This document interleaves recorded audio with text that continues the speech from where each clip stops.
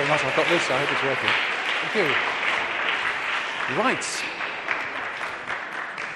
Well, thank you very much. Good afternoon. I've come to talk to you about sustainability. Isn't that exciting? Well, I think so. Actually, it's very, very important. It's important for you. And it's very important for you. It's important for you as well. In fact, it's important for all of us. Okay, so what is sustainability? Sustain. Sustain means support. It means hold on to. It means maintain. It means conserve. It means retain. Am I getting anywhere? Well, let's look at it from this point of view. What about your standard of living? I apologise for the photograph. I googled standard of living. They haven't got any photographs of it, but I like that one. Your standard of living. You live in a house. A lot of people in the world don't. It's dry, it's warm. You have television, no doubt a games console. You have food. You have clothes to wear. You have...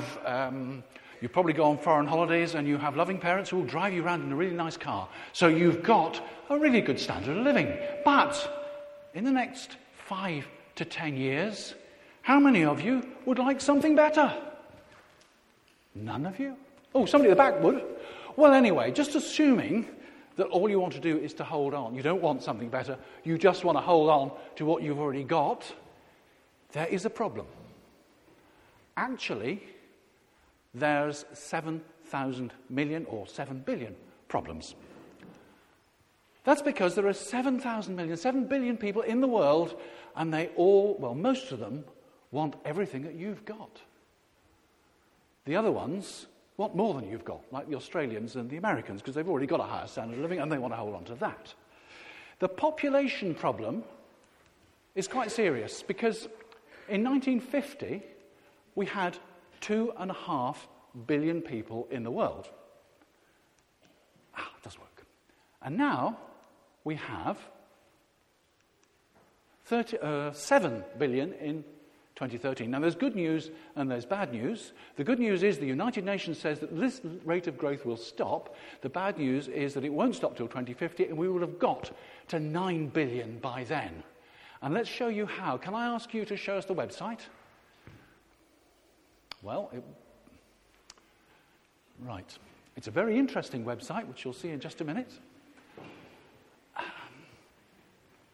Here we go. That's right. That's the world population. I lied when I said it was 7 billion, because you can see it is 7,183,007,819, 20, 21. The world population in real time is growing by 3 people per second. Today, it has already grown by 127,000. This year, it's already grown by 61 million, which is about the size of the total population of the United Kingdom. And it's going on and on and on. Now, this is going to lead, I think, to a few stresses, strains, and problems. Can we go back to the presentation, please? Right.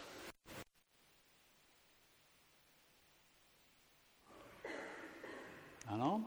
Right. I put that up there just in case we couldn't get the website. You can see, in fact, that China and India are by far the biggest. Between them, they account for 30% of the world's population. And the USA is way behind. It's the next biggest, but it's only got 320 million, whereas the other two have each got well over 1 billion. That's a lot of people. That's an awful lot of people. If we go to 9 billion by 2050, that's about 30% more than we've got now. So we're going to need 30% more food and water and energy and resources, and we'll have to deal with 30% more waste. Except that will only keep us at the status quo.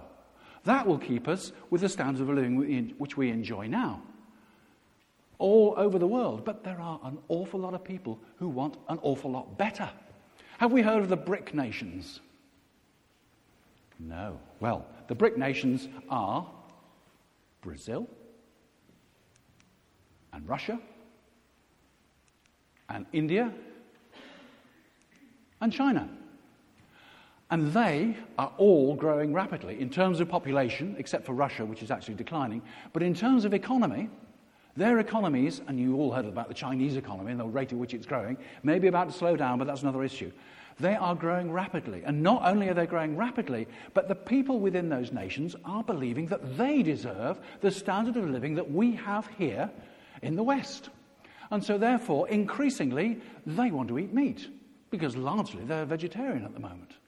Increasingly, they want to drive cars. They want to have air conditioning. They want to have all the sorts of things that we want. And therefore, the 30% increase in line with the level of population won't be enough to provide all that. And the pressures will come on all of us, because we are in a global market. And as demand goes up from these developing nations, we are going to have to find our own way to be able to afford all these different things. I was going to make a point there, but I've forgotten it, but I'll come back to it later. The big question is, of course, first of all, will there be enough food? Cereals are one thing. We all need wheat for bread and so on. But are we going to have to become vegetarian? The answer is probably not. But if you want to continue to eat meat, we're going to find that it's going to be scarcer and it's going to be more expensive. Simply because more and more people from other parts of the world are demanding a Western-style diet. It's quite ironic. As I was driving here this afternoon, I was listening to a program on the radio, and they said we are in line for a shortage of chocolate. And they said specifically it's because the middle classes in India and China are demanding chocolate, and there's a finite supply, and watch out for the prices to go up. So if you like your Kit Kat and your Yorkie bar, you may well have to pay more for them before too long. The other question is there enough water? Well, you look out the window today and say it's far too much. And in fact, if you looked at last year's summer, which wasn't really a summer, it rained all the time, didn't it? So why should water be a problem? Well, maybe not in the UK. Maybe in the UK, as we'll see in a minute. This is the Aral Sea. It is unique in being a sea without any water. This, in fact, is a man-made environmental disaster. What happened was the Soviets decided it was a good idea to grow cotton, and if you want to grow cotton, you need lots of water, so they diverted a river, and that was the river that filled the Aral Sea, and once they diverted it, the Aral Sea dried up. I'm not quite sure how successful they were at growing cotton, but I do know that the fishing industry in the Aral Sea collapsed. This is the Colorado River, one of the biggest ones in the United States, and it goes, as you can see, from Wyoming through Utah, Colorado, Arizona, California, all the way down to the sea. Except it doesn't. Out of 3 of the last 5 years, it hasn't got as far as the sea. That is because on the way along, people have taken water out for industry. They've taken water out for drinking. They've taken water out for agriculture. And by the time it gets to the coast, it doesn't get to the coast. It's run out. Now, that's in the United States. That's within a country. But what happens when you've got a big river that lots of people rely on, which goes through lots of different countries, like the Rhine or the Danube, or the River Jordan in the Middle East, and other rivers in Africa? We are beginning to see the start of conflicts, of water wars, because water is a scarce resource, and people near the headwaters are taking it out, and the people below are suffering from drought, which means they haven't got enough to drink, which means that they cannot support their agriculture, and industry comes in poor third. And this, as you will recognise, is Trafalgar Square in London with a fountain. London sits on an artesian well, which is a geographical formation, which means that if you drill a hole in the right place, you don't have to pump the water out, it just shoots out. Fascinating, except it doesn't anymore. It used to shoot out and it used to feed these fountains, but now it has to be mechanically pumped. That's because we've taken so much water out that we've lowered the pressure. In fact, in London and the southeast, they're taking out more water than is actually coming in from the rain. They have a serious problem in London and the southeast. They have a shortage of water. The aquifer underneath London, from which they've been taking water, is now beginning to fill up from below with salt water. And when that rises to the top, that is the end of it. So there are a lot of serious problems, for the future at least, in the UK as far as water is concerned. But then what about resources like metals and timbers and minerals and things like that? Well, we dig them out of the ground, don't we? This is the Kalgoorlie Super Pit, which is a gold mine in Western Australia. It's big because if you look, those little yellowy things near the bottom, they're trucks, and they can carry 50 tons at a time. So they're quite big. So if you put that in proportion, that's very big. That's only one mine. That's a gold mine. But there are coal mines, and increasingly open cast like that. So they just dig it out of the ground. They don't make a pit and go down in a cage or anything like that. In America, they are digging out whole mountains, and they are shipping off the coal all around the world, principally to China, and they're doing the same with iron ore, which is fine as long as it lasts, apart from the pollution issues, which I'll come across in a minute. In nature, we get plants. Plants grow, and eventually they die. Nature recycles. Because when that plant dies, it rots. It rots down, it becomes food for all sorts of bugs and organisms and things like that. And it eventually becomes compost, and you can grow more plants out of it, and you can also feed more animals on it. And so nature is almost a closed circle. There's very, very little waste. It all gets reused. Compare that with man. We put it in a hole in the ground. Oh, you'll say we do recycling. Well, yes, but we'll come to that in a minute. What we're doing, to a very large extent, is we're either digging things up or we're growing them, and we're manufacturing them into things, and after a very short time, we're chucking them into a hole in the ground. We're taking them from nature, we're transforming them into a form which neither we nor nature can ever use again, and chucking them into a hole in the ground. Not only are we running out of materials to dig out of the ground, we're also running out of holes in the ground. So yes, we've got to look at recycling, amongst other things, to deal with that. I've just remembered two interesting things about food, which I should have covered earlier on. One is that 2 billion people in the world regularly eat insects, and grasshoppers and grubs and flies and things like that. 2 billion. That's a very high proportion. And of course, it's a very efficient way of delivering nutrition. So how do you fancy a bug burger? Well, nobody likes them, do they? But it's a cultural thing. In the future, as that population climbs towards 9 billion, maybe even we will have to rely on things like that. And the second thing is, what about GM foods? The general attitude to GM foods is, we don't want GM foods. Why don't we want GM foods? Well, they're not natural. Okay, there are a lot of issues that have got to be addressed as far as GM foods are concerned. In some places in the developing world, 80% of crops can be devastated by insects. Now, if you can genetically modify a plant so its sap is poisonous to insects, so those insects are killed and the plant grows and there is a big yield and people can feed themselves instead of starving, isn't it morally right that we should allow that to happen? Of course. We've got to check out what sort of side effects there may be from other aspects of these GM plants. But it's not clear-cut. It's something we've really got to work on and think about. Anyway, coming back to man discarding, what's next? Next thing is energy. We live in an energy-dependent society. Mainly on, well, not mainly, but we do rely very much on electricity, which is not a fuel in itself, it's a means of transporting energy. The main things that we use in this country and probably in most developed economies are coal, gas and oil.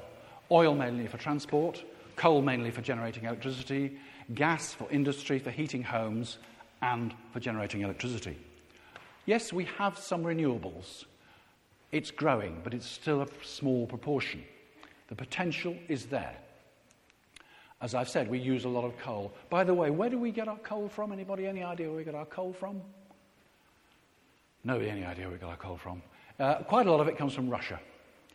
And nuclear is a bit of a problem at the moment because a lot of our nuclear plants are very old and they're being shut down because they're very old, because governments have shuffled their feet and not done anything about replacing them.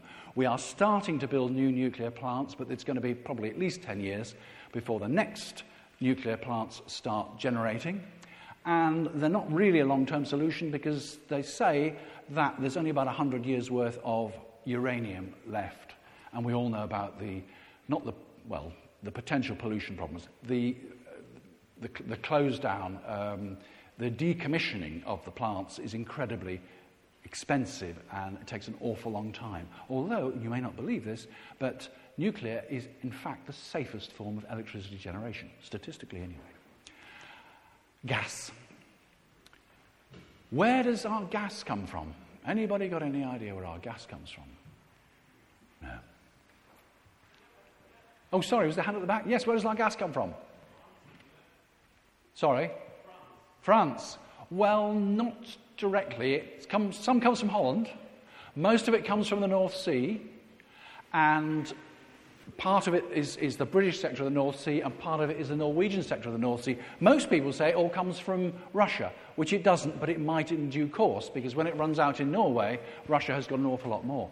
But we get 20% of our gas in tankers like this. At this moment, there are tankers on the high seas bringing gas to this country.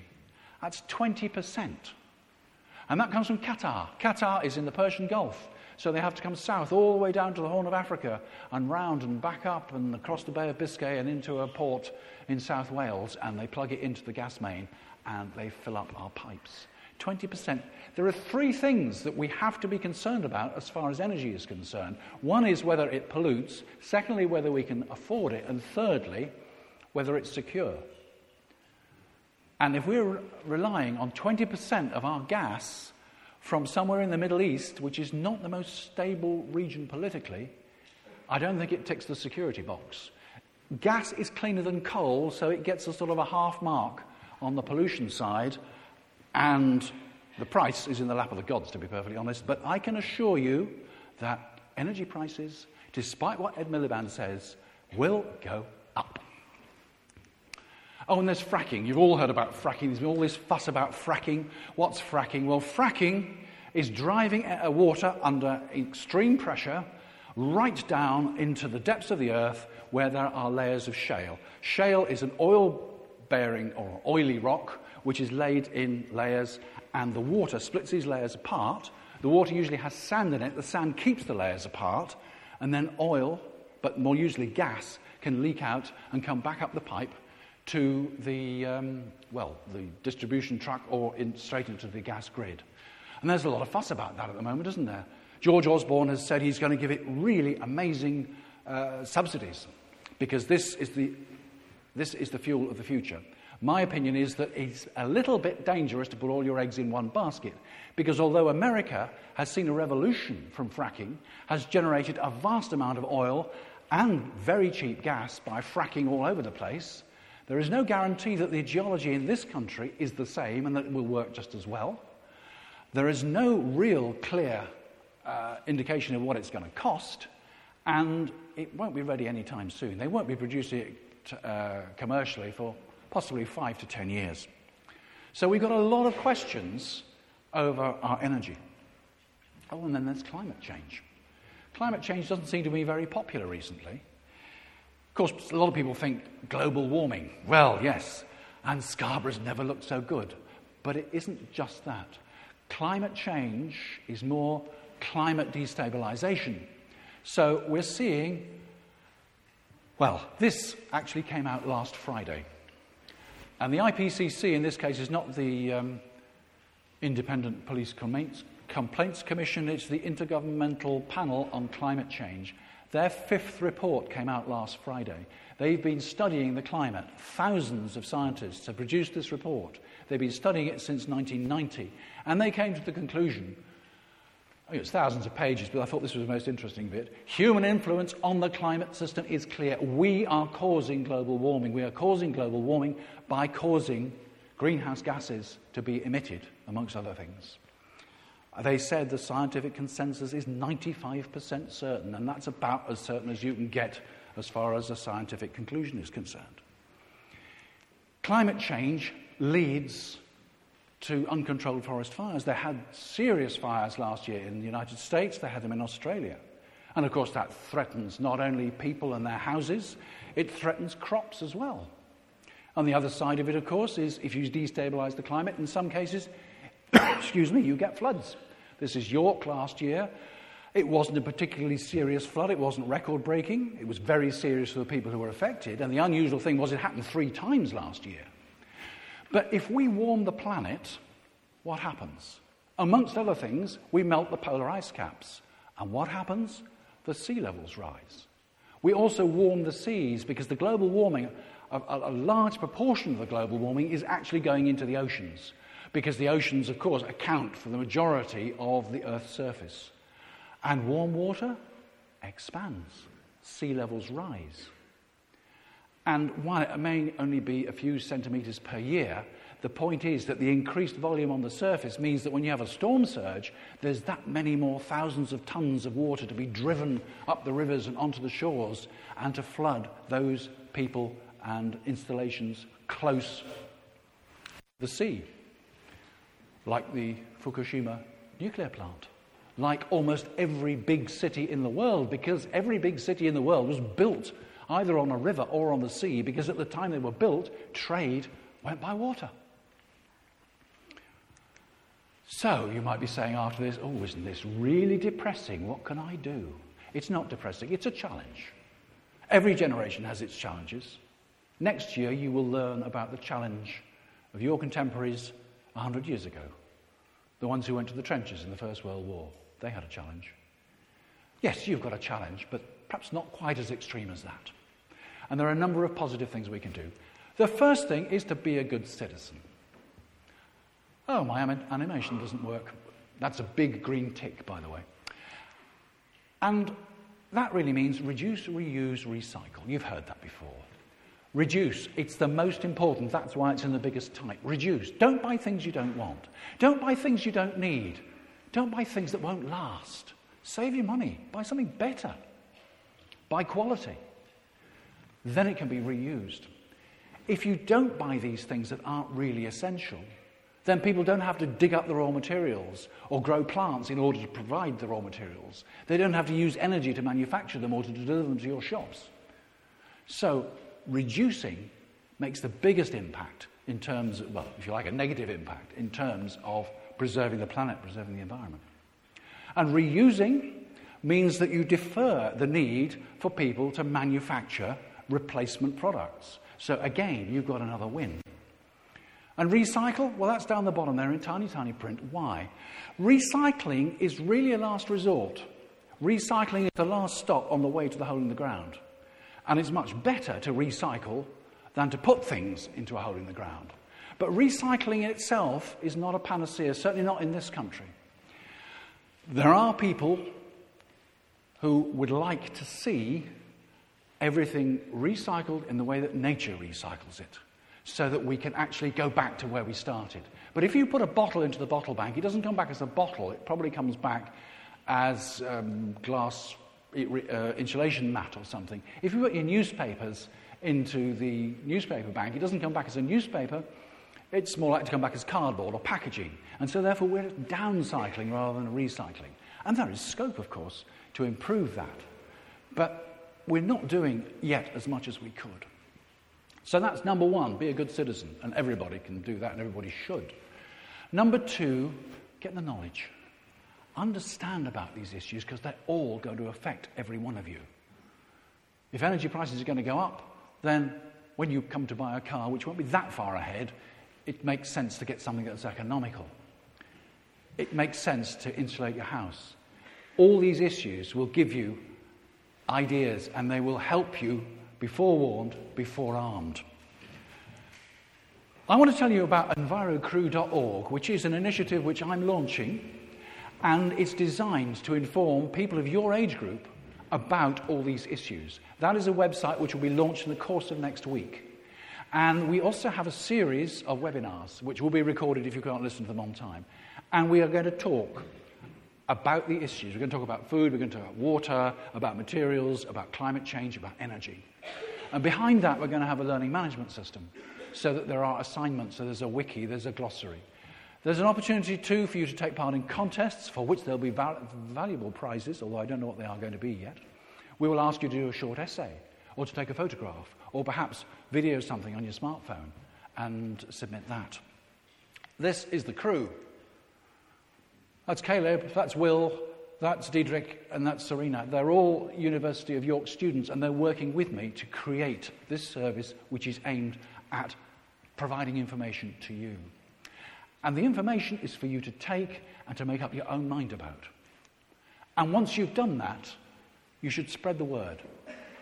You should spread the word because there's a lot of disinformation out there. There's a lot of people who want things to go on as they are. They want us to go on burning coal and using oil and things like that. A lot of people who've got financial and vested interests, and they don't want to risk their investments or lose their money by changing. So you hear them in the press. They're rubbishing every report about climate change and so on being man-made. But just remember one thing. Most of those people have got short-term interests. They won't be around in 2050. You will. They won't be around in 2100. Many of you will these days because of lifespans are increasing. So take what you hear from anybody with a large pinch of salt. Spread the word. Write to the paper. Write a blog. Write about it on the Facebook. Maybe you feel that you should join something like Greenpeace or Friends of the Earth. Maybe you even feel, and it's up to you to do your own research and make up your own minds, maybe you want to go and do direct action and perhaps, I was going to say close down a power station. Don't do that, but you know what I mean. You may be committed to doing something like that. Or you could write to your MP. Whoa. Well, you could write to your MP. I tell you, if you write to your MP, I guarantee that he will write back. Do you know who your MP is? Oh dear. Well, I hope he knows who you are. Your MP, I've got to point it that way, is Andrew Jones. He's a Conservative. That's surprising for Harrogate, isn't it? Andrew Jones will write back to you because there's an election in 2015 and most of you will be able to vote. And he knows that there will be at least 1,000 people in this area, like you, who will be voting for the first time. Now, if you don't know that Andrew Jones is your MP, you probably won't know that his majority is 1,037. So you, as a group of new voters, can play a significant part in whether he gets returned to Parliament or not. So he's going to reply to your letter, whatever you write to him about. And finally, make a job of it. You're moving towards probably university, higher education, and ultimately to a career. What are you going to do? Whatever you do, it's going to be affected by sustainability issues. It's going to be affected by all the things that I've spoken about. So, for example, you might decide to be a scientist because we need scientists. We need scientists and engineers to build the wind farms, the solar arrays, to deal with the nuclear waste. We need people who can design products which will use the minimal amount of material in the most efficient way, which will keep the costs down, and which will mean that they can be recycled easily. We need people who can do that. We need people who can be environmental assessors, so that when somebody comes and wants to build a new shopping centre, a motorway, or a housing estate, we can be sure that we take full account of the impact on the environment. You might want to be an accountant or a lawyer. Accountants in large firms are now legally obliged not just to count money, but also to count carbon. And as far as the legal profession is concerned, there's a whole area, a whole specialism opening up, because wind farms and nuclear power stations and all the other big infrastructure projects need licenses and planning permission and regulations and so on and so on. And then there are environmental regulations, and unfortunately there are still people who are breaking those regulations, so we need lawyers to help enforce them. Or maybe you want to be a journalist. That doesn't look like a journalist. No, but if you decide to go into the medical profession, climate change, people say, may bring malaria further north. We may start seeing malaria from the malarial mosquitoes in our country relatively soon, and possibly other diseases and things like that. So it'll affect you if you want to go into the medical profession.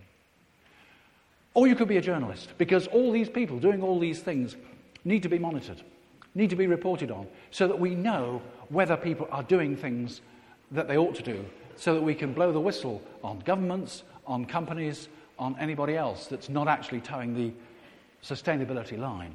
But maybe you want to be a teacher. Maybe you want to be an MP. Maybe you want to represent your views at the local council, in Parliament, at the EU, at the United Nations. There's 1 million people in your age group in the United Kingdom. Some of those people are going to do that sort of thing. Undoubtedly, some of those are sitting in this room. So, make a job of it. My message to you is that I strongly believe that sustainability works. Yes, there are challenges. But sustainability is the future. It's our future. And you are on the point of becoming the managers, the leaders, and the thought leaders, and taking responsibility for taking our civilization forward. Our future is in your hands. Don't let us down. Your future is in your hands. Don't let yourselves down. Your children's future, I know you might smile, but in 5 to 10 years, many of you will have children. Sooner if you're careless. Your children's future is in your hands. Don't let them down.